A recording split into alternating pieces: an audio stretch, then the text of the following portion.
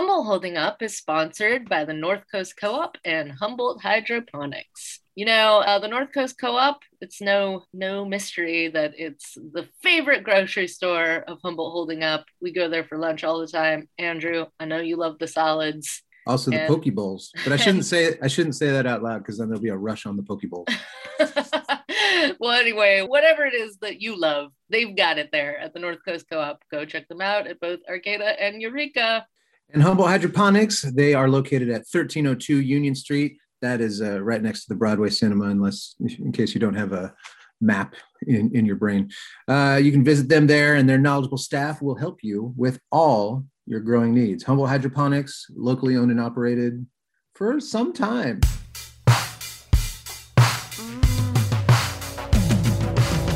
It's Humboldt Holding Up, the podcast equivalent of a desolate, inhospitable, frozen, penguin-infested landscape that no right-thinking person should visit. I'm Andrew Goff.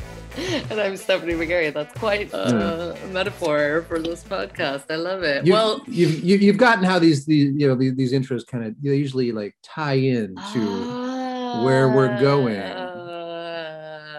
You see? Yeah. You see what I'm doing? Yes, yeah. I see that you are tying into where we're going, which is on an audio trip to Antarctica.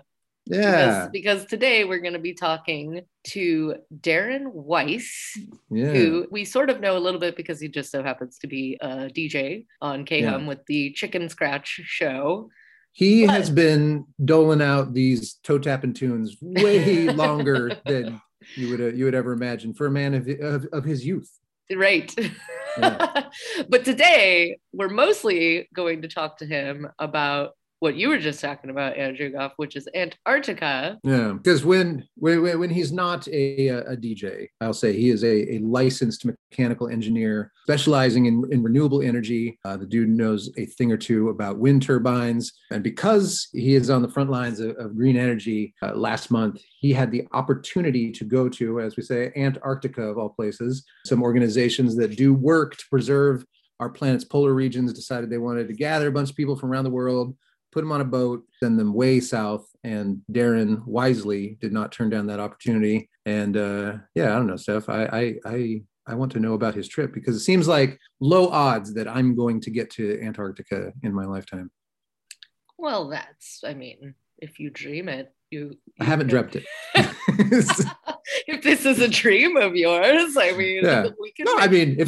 If somebody offered me a free trip to Antarctica, like our friend here, I would absolutely I'd take that. But I've never been to Budapest. For some reason that's the first thing that came to my mind. Oh, okay. Angkor Wat. These are places I'm going to go before Antarctica, probably. Okay. If I had my druthers. Good. Well, as much as I love talking about you and your travel goals, why don't we talk to Darren? Hey, okay. I can go for that. Okay, cool. Let's get him in here. Hello.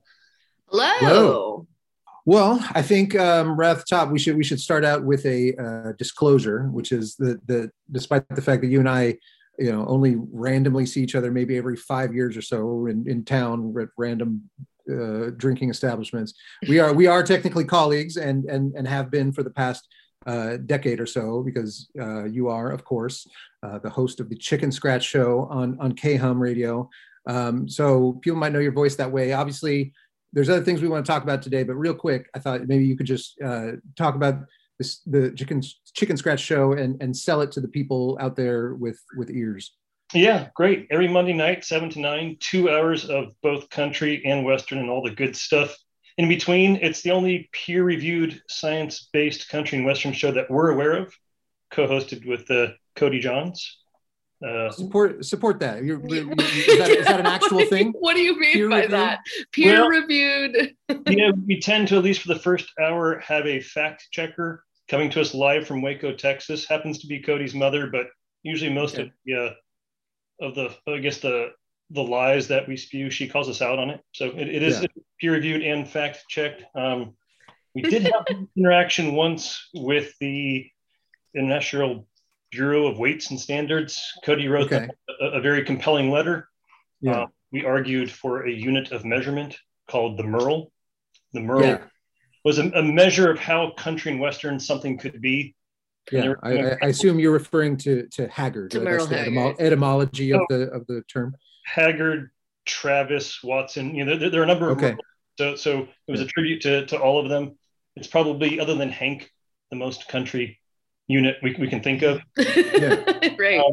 The International Bureau of Weights and Standards did not say no, so we took that as a yes. So some would claim that the merle is officially a international unit of measurement. So would you say that, like, you take a given song and you say this song ranks 3.5 on the merle scale, or is that how is it applied? I think we would give the range of, I believe, even in the letter to the French authorities, frying biscuit dough and bacon grease is probably 4,000 merles. Toby Keith is 0. Oh, really? He gets no merles. Not even one. Doesn't even register on the merle scale. On the Chicken Scratch show at the moment, he hasn't broken through. Okay. You're more of a traditionalist, obviously. Well, maybe. I try not to pigeonhole or define too much. It historically, if you look at the playlist, it's either old music that sounds new or new music that sounds old. Okay. Yeah. Okay. And how many years have you been doing the Chicken Scratch show now, Darren? Oh, I think come August will be 11. Did you ever dream that you would be doing this long? I thought I'd be let go by now, for sure. Okay. Well, we'll see how this goes. I love hearing about what happens when you have a engineer doing a country show. You're like coming up with things like units of measurement of credit where credit's due. Dr. Cody was a driver behind that. So we have an engineer and a doctor on staff for the Chicken Scratch show. It's there's a lot of college years to put behind 2 hours of music every Monday night. I like that. Very overqualified for this. Yeah. For this position. It still sounds remarkably underqualified every week. Excellent. Yeah. Well, I say, so the main reason we wanted to have you on, amazingly, not the Chicken Scratch show, but because you recently you took a trip of a lifetime, and one that I'm insanely jealous about. You, Darren Weiss, just spent some time in Antarctica as part of an expedition put together by organizations looking to slow climate change, I gather. And I want to nerd out on this trip with you really hard. But I think first we should just tell people about the non-radio DJ work that you do. So can you tell us a little bit about your professional background and maybe about Onward Energy? Sure, absolutely. I'm an engineer. Yeah. Probably explains a lot at the end of the day. The last about 20 years or so, I've worked in the renewable energy sector, mostly with wind farms and these days solar farms and batteries as well. Onward Energy is an independent power producer where renewable meets reliable. So we've got, one half the company's got natural gas plants to keep us, keep the lights on through the transition, into a more renewable future. I support all the renewable assets. So I've got these days about 1.6 gigawatts of power that I support, mostly through the eye of optimization and reliability. Okay. So I've got about a gigawatt of wind turbines across 7 projects and about 550 megawatts of solar across 25 projects. So I knew you worked with wind turbines, but you're saying like you are responsible for what did you say? 1.6 gigawatts of 1.6 gigawatts of wind and solar. Okay, and where are these projects located? All over the U.S. So I've got wind farms in Maine, North Dakota, Texas, and Washington. And I've got solar in California, Utah, Colorado, Indiana, Georgia, and Tennessee. And you're able to manage all of these projects from Little Ferndale. From Ferndale, California. Now I'm just one little cog in the works there. So most of my day-to-day involves looking at data, looking for problems, and reaching out to the right people to fix them. Okay. Do you go out and visit them in person sometimes too? Yeah, I try to, certainly on the wind projects on an annual basis, get out to all the projects at least once. Hopefully there are not emergencies that require more visits. The solar projects are fairly new to us, so I've been to most of them, but I can't visit that many projects in a year. So right. I'll mostly focus on the wind. Okay. Here's a dumb question. Have you ever climbed a wind turbine? I climb them every time I'm on site. Every time you're on site, you get up there and it doesn't phase you. You go, how tall are these things that you're? The nacelle, which is that big bus shaped box at the top of the tower, at the middle of the rotor. Yeah. Mine are usually around 96 meters, so we're pushing 300 and some odd feet. Metric, very fancy. Oh yeah, no, we work in the metric system. The Merle is a metric unit. Okay, yes, and how many merles is that? Do these wind turbines produce? That's a hard question. I'll give them 400 merles. Yeah. Okay. That's just so. It's just basically merles are just like arbitrarily assigned. Well, we're trained in this field, so we can assign these values with some degree of authority. I will not question you. But so through Onward Energy, you are able to take this trip to Antarctica. Is this something they felt fit to send you on? How does this come together? Yeah, so there's a polar explorer named Rob Swan. I think his big fame comes from being the first person to walk to both the North and the South Pole. And he's been doing this for decades now. And he's got a foundation called the 2041 Foundation. Symbolism behind that is that the Antarctica right now is owned by no nation. It's covered under a treaty. There is no mining, et cetera, et cetera. The treaty is set to expire in 2041. And so, his goal is to protect this continent. So he's been running these expeditions really to bring awareness to both, the landmass itself, as well as, the effects of climate change that are affecting it. Because it's one of the across the globe, it gets affected the worst by climate change. While we were there were recorded temperatures 70 degrees Fahrenheit above normal. An ice shelf the size of Los Angeles collapsed. It's feeling the effects in real time. So he puts on these excursions to the North and South poles, and Onward has been sponsoring people to go on these trips for the past about 4 years. We've sent a couple school teachers, and somehow I got on the short list to go this year.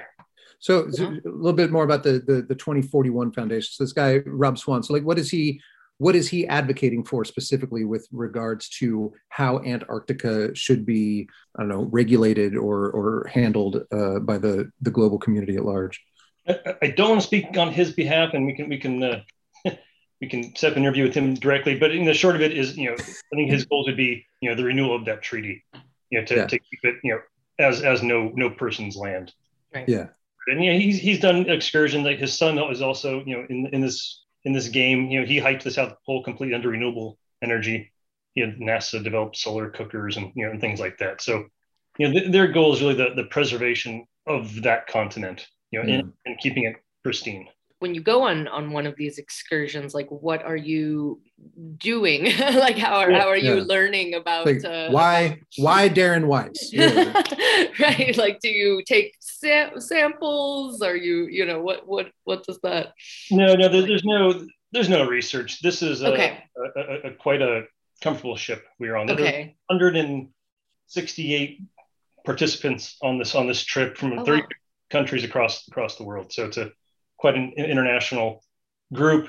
The days are split between presentations and lectures and excursions out on Zodiacs to either hit the continent itself or in the nearby waters looking at wildlife. So there was David Hone, who's the chief climate advisor for Shell, was there, not on behalf of Shell, but just as an advocate for sustainability, believe it or not.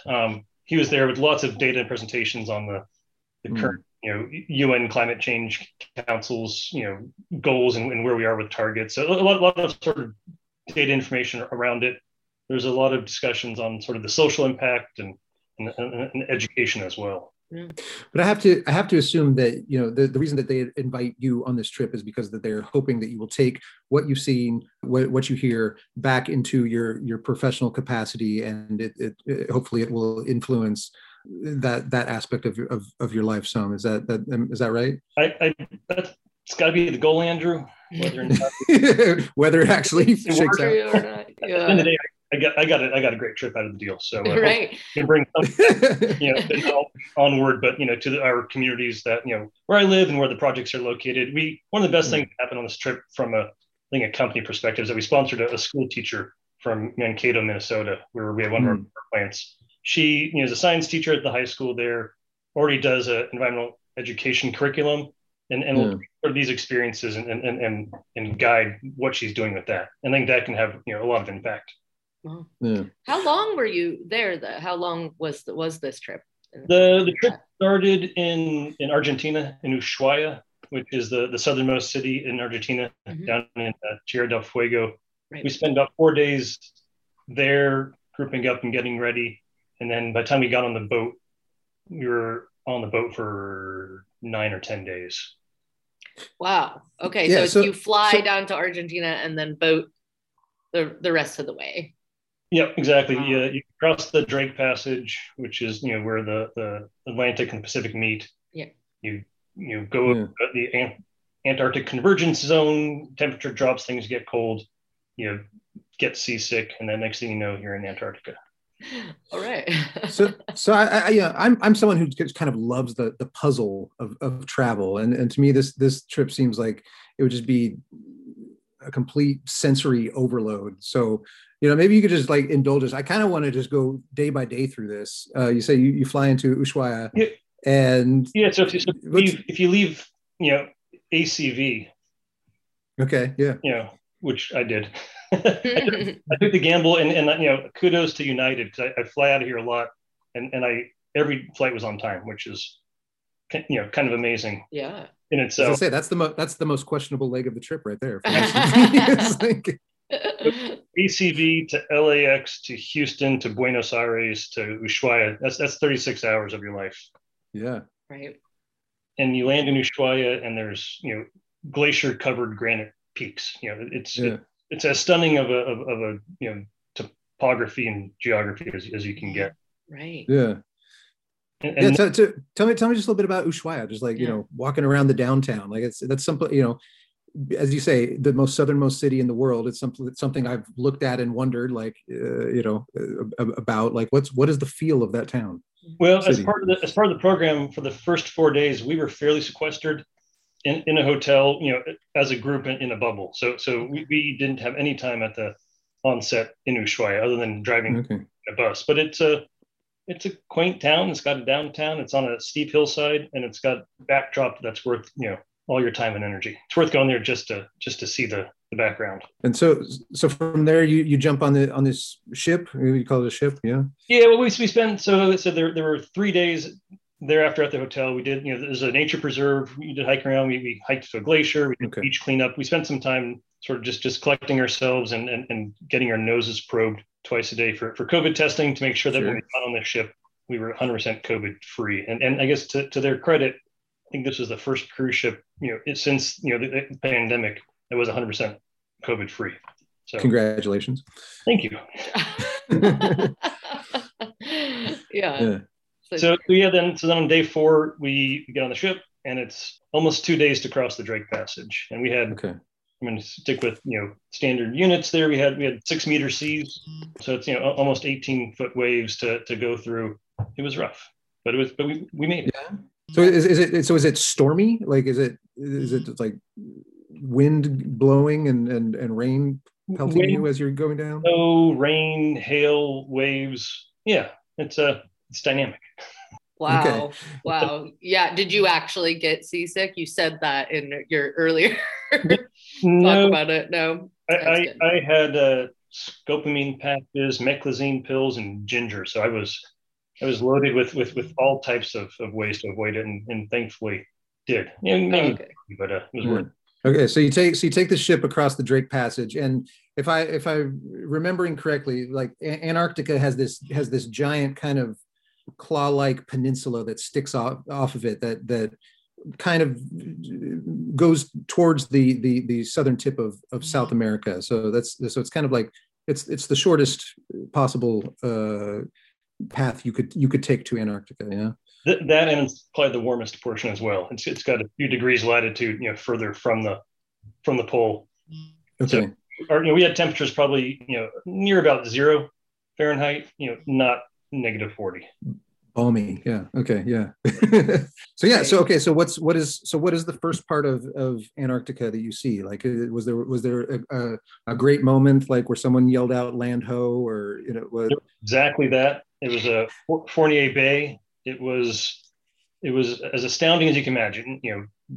Blue water, whales, penguins, and granite, or Just whatever the local rock is. I assume it's granite, but it's stunning.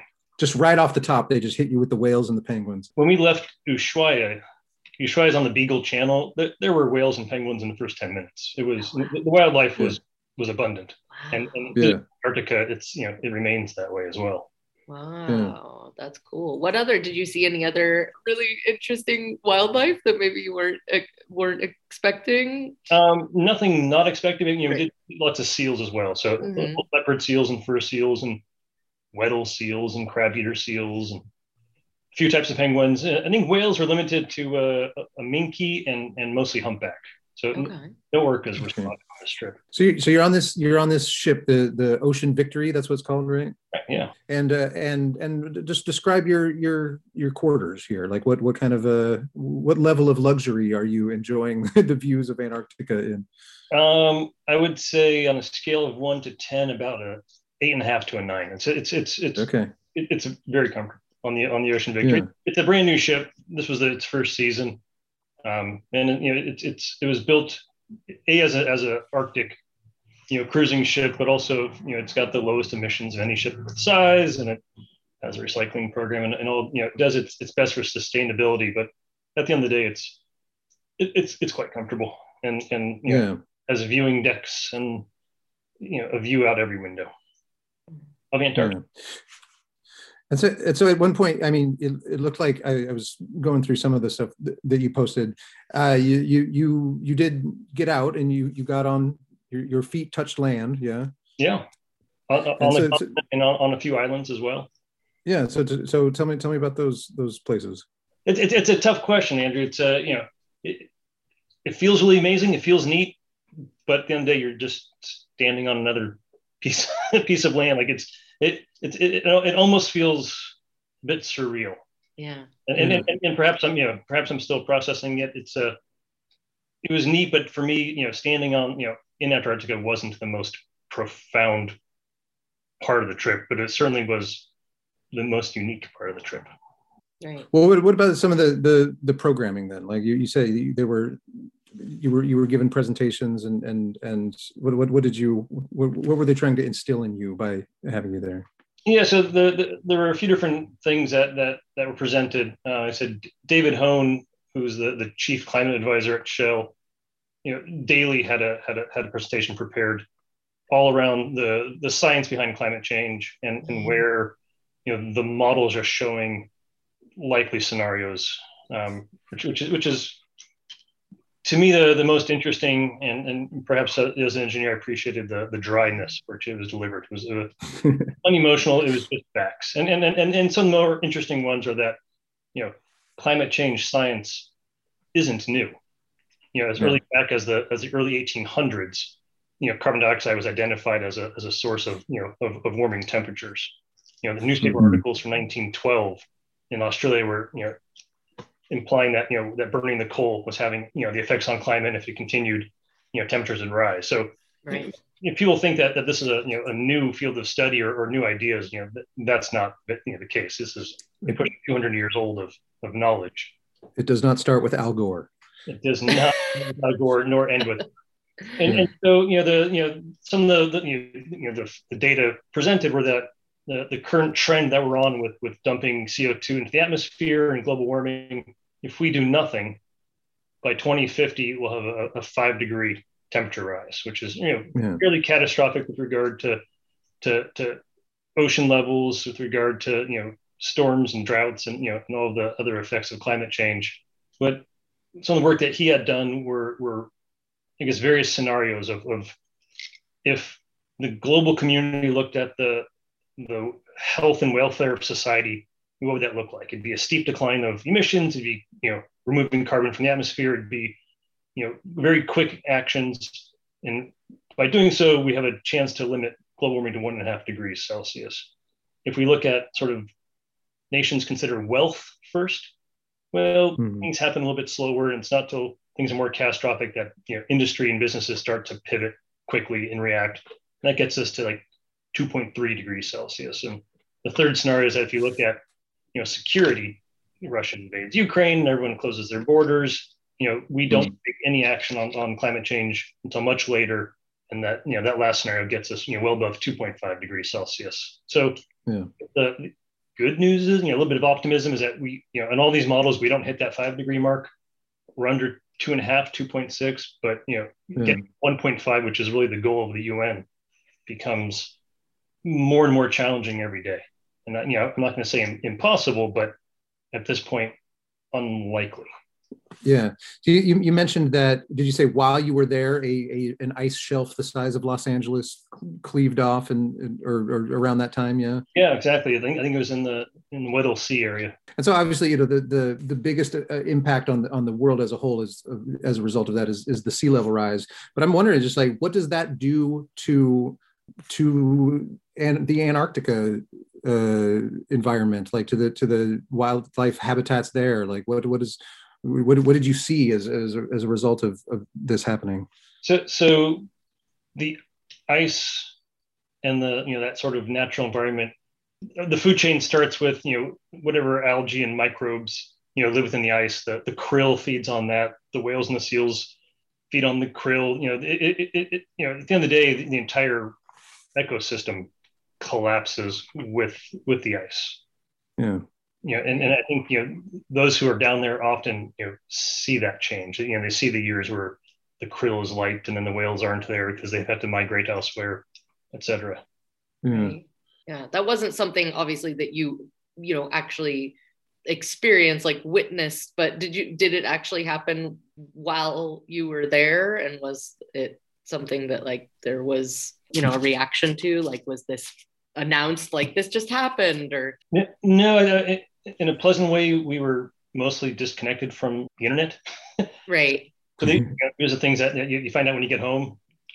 More present was while we were there in Antarctica in March, it was raining one day, and that's unheard of, right? It should be going on, and the temperatures are warm enough that on the ship, for almost an entire day, it was raining. Wow. And so that's an unusual event.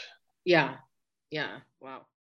Just another reminder that Humboldt Holding Up is brought to you by the North Coast Co-op. And as somebody who works in Old Town Eureka, let me just say, when those lunchtime hunger pangs hit, I find myself drawn to the salad bar at the North Coast Co-op. What I do is I take the spinach. I really go overboard on the tofu chunks, and then some a bunch of onions. I'll throw some chicken in there with the tofu. I go heavy on the protein stuff, is what I'm saying. Yeah. Make it as much like not a vegetable salad as possible. It was really hard for me. The salad bar went away during COVID for obvious reasons for a little bit. I remember that was really hard on you. It was really hard on me, but it's back. And and then I cover it all with the balsamic vinaigrette. Because it's like in my mind I'm doing something healthy for myself, but I don't know if I ultimately that's what happens. I like a fat salad. Well, there's no place better to make yourself a fat salad than at the North Coast Co-op. So let's go get a salad right now, Andrew. I can't wait. Right now. So Steph, there's a bunch of grow shops in Humboldt, right? I think so. Yes. And one of those happens to be Humboldt Hydroponics, which is located at 1302 Union Street. Do you know where that is?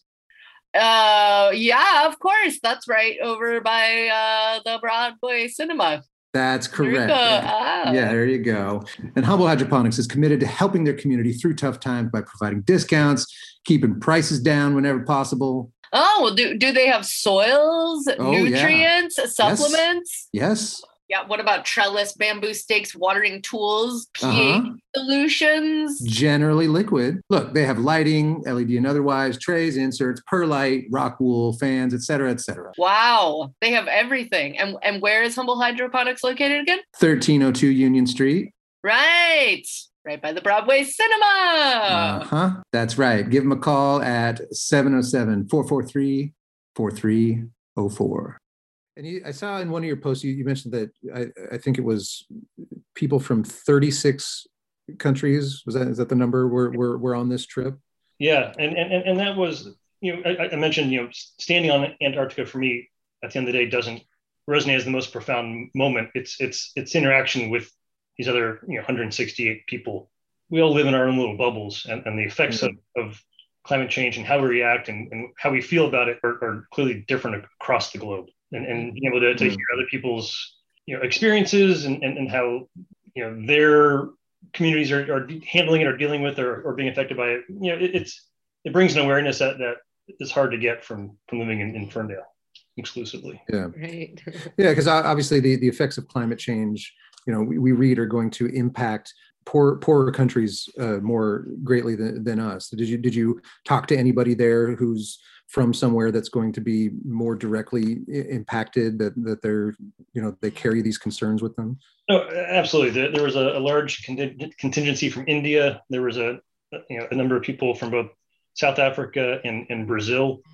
There was a lot of discussion how not only is it, I guess, the more developing nations that feel the effects of it, but it's also nations that haven't been the source of the pollution originally that's causing this problem. Yeah. So they're taking the brunt of it for the rest of our, I guess, achievements. That's Did you learn a lot about how some other countries' approaches to addressing climate change? From what I can gather, as a world, we are still on the wrong trajectory. We're still on an annual basis increasing our pollution and our carbon emissions, and that part of that IPCC report that just came out, IPCC, is that between now and 2030 we need a sharp reduction in emissions, and we're still going upwards. So I don't think any one region is doing it right yet. I think our dependence on fossil fuels is still growing and still far too large. Yeah. On a slightly more like lighthearted note. Please. All right, let's stop talking about that now. No, back to penguins. Always need to. I was just saying with you're basically living with these folks, during this whole trip. Did you also get really close? I imagine make some friendships, and were you guys like partying together at night? Like that would be my guess. I'm thinking. Yeah, absolutely. Like, to me, the biggest analogy to this trip was you go to summer camp. Right? Yeah. You're locked in this confined environment. You got counselors. You come as strangers, and you walk away as best friends. Right. I think the human connection for me is the most profound part of this trip. I think that's where I'll have the longest lasting connections and memories. At this point, I'm looking at traveling to these places where I have these connections and keeping them fresh and alive. That's cool. And there's somewhere I've got a picture, a piano player from Norway, and all 100 people around the piano singing "Take Me Home, Country Roads" from around the world. Everybody knows that song. Everybody in the world. Not that you overhear that song on the Chicken Scratch show, but it was pretty amazing. How many Merles is that song? That version that night would get more than That's awesome. Yeah, it reminds me a little bit of, I don't know, do you know of the Green Tortoise? Have you ever heard of this? Yeah, so I worked for them for a long time and have been on quite a few trips, and when you're talking about that, it reminds me of that a little bit, that it's on a bus and you don't have any trips that go to Antarctica, but just all these people from different countries, different backgrounds, who just eat, sleep together for however between a few days and like a month or so, and it's always really fascinating to watch just like how the relationships form. People fall in love and fall out of love, and people get friendships, and it's like it just really it causes people to go through all of those relationship building things like very quickly. So there was one engagement on the trip. What? Yeah. Pierre, Manuel, and Heloise, they got engaged. Wow. Zodiac in the middle of the Antarctic Sea. That's quite a I was story. just, other than the engagement, is there was there one like visual from this trip that that really just hit you as being particularly majestic or jarring, or just like something about the Antarctic landscape? Like, was there anything you saw that is just ingrained in your brain now? Two things. One would be the Lemaire Channel. Okay. This is where you've got the towers of of landmass covered in glaciers and ice, and penguins porpoising by you while you're staring at it. The second would be Whalers Bay on Deception Island, where you see the remnants of the whaling industry that lasted for 100 years, where wildlife was brought to a near extinct level. So the equipment's still there, old boilers and fuel tanks and docks, and it's kind of a stark and gross reminder of what we're capable of. Wow. Yeah, was it heavy? It was like it's like going to some other historically horrible place. Like, yeah, no, I think so, and I think they leave that stuff there intentionally to kind of give you a reminder of hopefully what not to do. Right. Wow, that's called Deception Island. It's Deception Island, and it's Whalers Bay. Okay, and that all that's all? I don't know anything about it. Sorry, so it's just it's a the more interesting part of it is it's an active volcano. Wow, okay. Island was a volcano that erupted, and the floor collapsed. So now the middle of what was a volcano is a harbor. Oh, wow. There's still other little fissures around the island. The last one erupted in 1971. And the number of research stations around the area still, at this point you're fairly far north, so you're out of the worst of the weather. So there's at least 2 or 3 research stations on the island that are still active and maintained. Mm-hmm. But the whaling industry remnants were visual for sure. That'll stick in your mind for a while. Yeah. So I mean, so as you've come back now, and you've had a little time to sit with your thoughts about this trip and like what you learned, what you saw.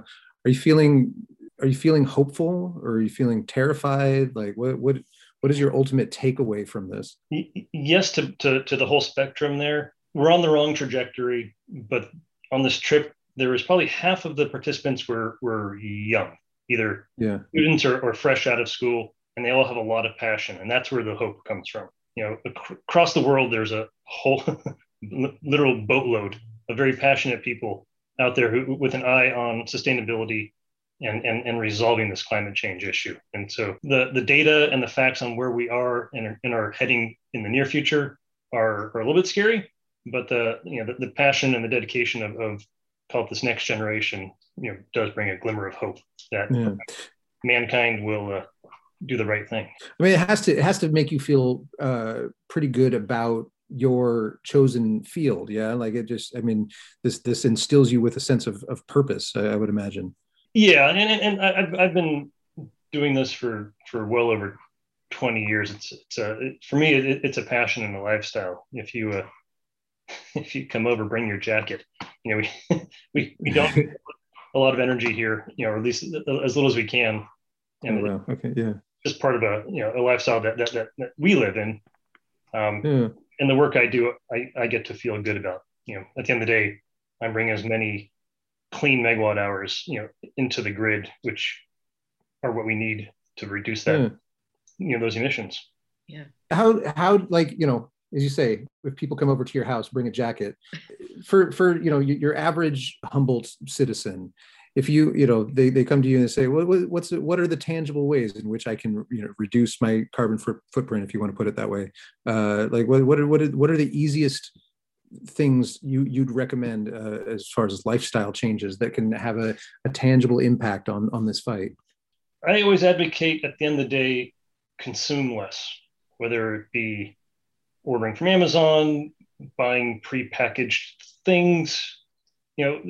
Consumption drives, I think, the current state of affairs. Take a walk, get on your bike, drive your car as little as possible, maybe lower the thermostat. Those are the things that we do on a regular daily basis. Humboldt's a little bit, I think, blessed by having I think, more natural resources than people, but that's not true everywhere. I think you just need to lead by example and not let other people have to change exclusively. Yeah. Yeah.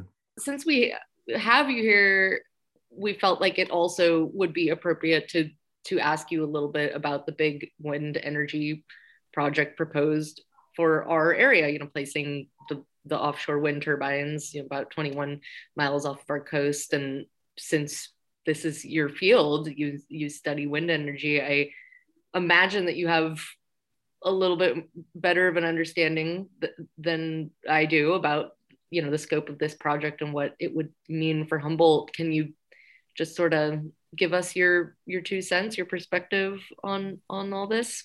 Yeah, I hope it happens. It's from where I sit, and the Onward Energy is not a developer. We own and operate projects, but we don't develop them. It's a risk that we don't take. The offshore project, as far as I see it, it's not a project; it's an idea. Yeah, right. Nobody has put up the money to I think call it a project yet. Right, and I say that counter to the Bear River project, which was a project. That was ready to build. And so I think the offshore wind farm, I hope it happens. There are a lot of challenges, mostly around, I think, transmission and scale.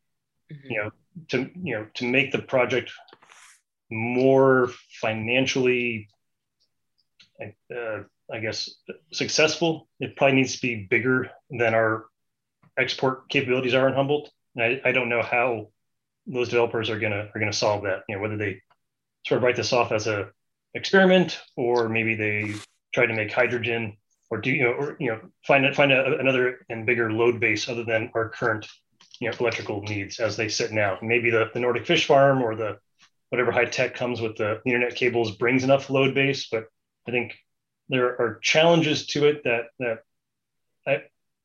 from where I, like I said, the way I see it, don't make this a sure thing. Talk about that a little bit. You mentioned our export capacity not being great enough to really have this pencil out. What would we need to do in order to increase that? Well, as I understand it, and there are people probably at the RCEA who have these numbers more firm than I do. I think the total export capacity out of Humboldt is about 150 megawatts. To increase that would be billions of dollars of transmission upgrades that I would be surprised if they happened in my lifetime here in Humboldt. Okay. So with that in mind, a 150 megawatt offshore project is simply small. With the size of turbines and the cost of a floating substation and just the infrastructure and the development of it, I would imagine any successful project would want to be in the 300, 400, or 500 megawatt range. And now, what do you do with that energy? How do you get it to an end user? And there are solutions to it. There's a lot of talk, about hydrogen as a long-term energy storage medium. So maybe there's some synergies there that can be put into place, but that all falls on a developer to have a market for it and to want to take that risk. And just to be clear, like Onward Energy is not, you have no part of this, the offshore wind None whatsoever. My interest is as a Humboldt County resident. I'm a stakeholder here. I have no vested interest in these projects. Yeah, but you follow this closely, obviously, because you are a vested, interested Humboldt County citizen, and what I hear you saying is it's like, it's not there yet as far as being feasible or as you say, it's in the very early stages where it's exploratory in nature. But I'm not saying it's not feasible. It's quite feasible, right? It's right. It's not a technology hurdle. It's going to be a policy financial hurdle. Yeah, like many other projects. The whole renewable energy sector. We can be a completely green grid. We have the technology to do it, but there's policy and cost that go along with it. Those are the hurdles. I hope it happens, but like I said, I say it's not a project because there's no leases yet, right? That doesn't happen to the fall, so right. Nobody's got a power purchase agreement. Nobody's got a turbine supply agreement. lined up for this project yet. I don't think. Okay. Right. Yeah. I think it's just like something just got approved. Go do some studies out there in the project area, I think.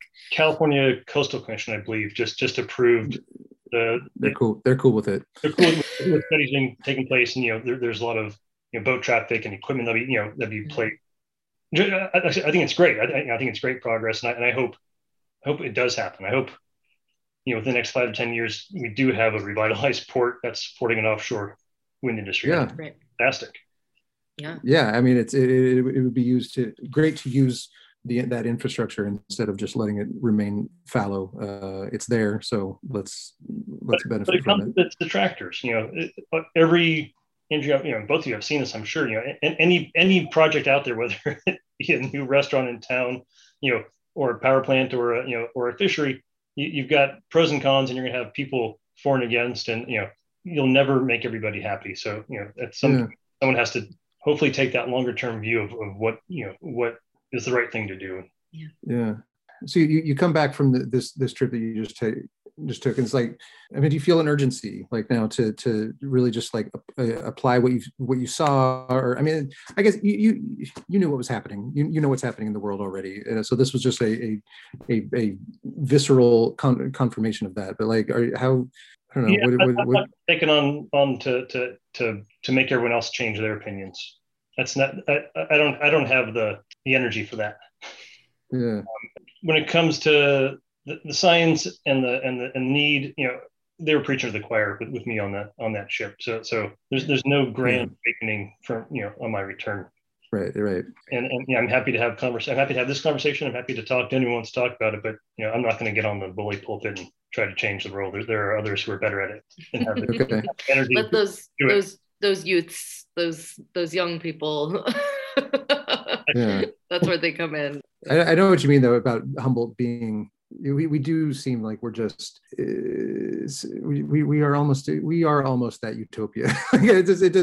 We do feel kind of insulated from a lot of the effects that are being seen even in the rest of the state, and I feel guilty sometimes about just like how nice we have it, and how the climate doesn't seem to change as quickly here as it is other places in the world. That being said, the fire season gets longer. It gets bigger.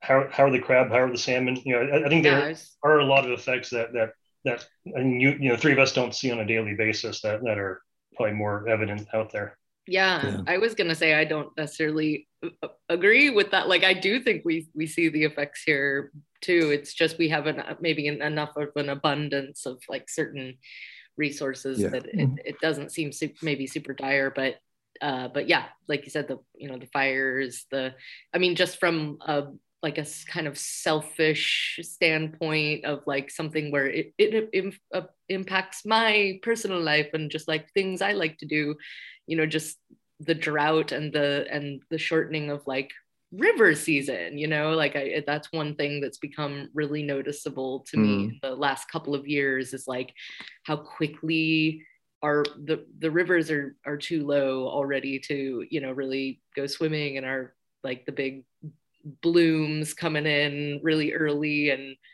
just that kind of stuff I start to notice. And all right, I was trying to be a natural optimist. But just but I think across certainly our country, that's the hurdle. Is somebody says, well, it hasn't bothered me. Right. I haven't seen it, and I've heard it here in Humboldt.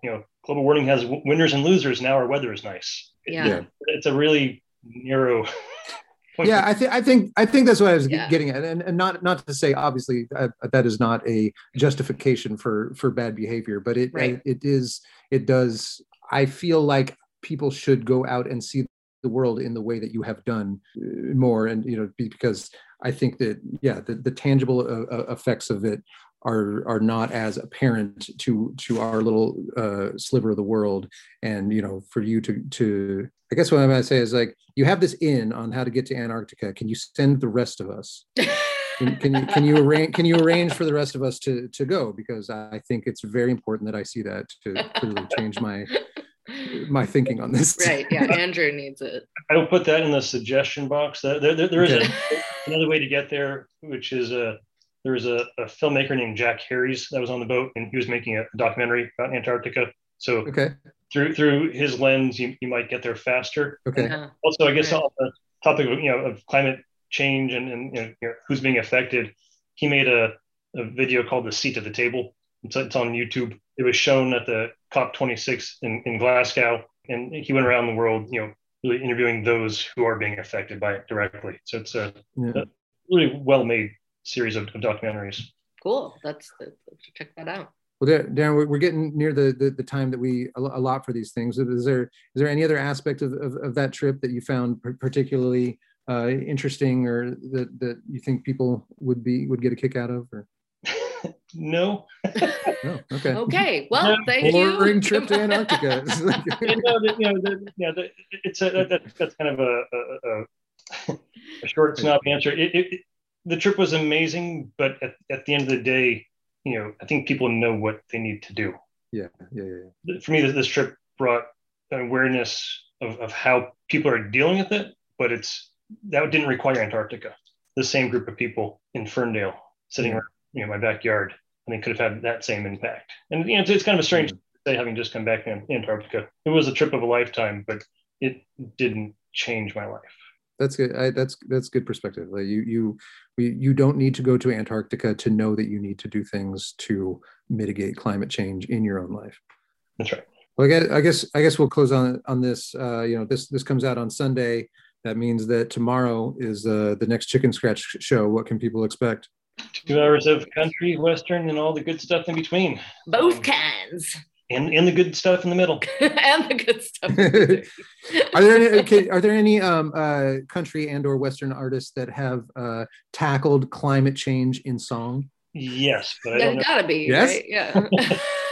No, I want names, Darren. I said I'm sure Willie Nelson has, but Okay.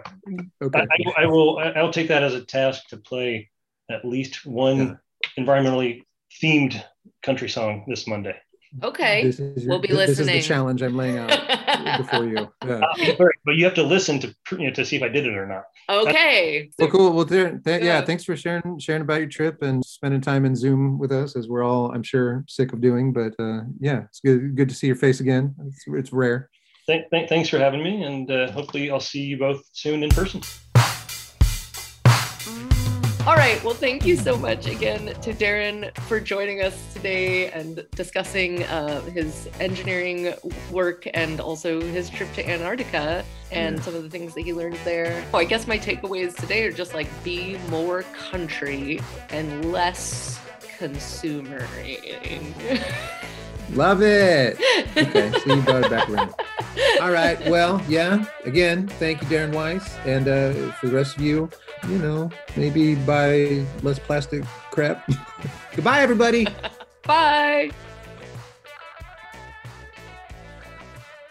Once again, we want to remind our listeners that Humble Holding Up is generously sponsored by the North Coast Co-op. As somebody who lives in Arcata and works in Old Town, I spend an awful lot of time going to the co-op, both for my grocery shopping and lunch eating needs. Yeah. What about you, Goff?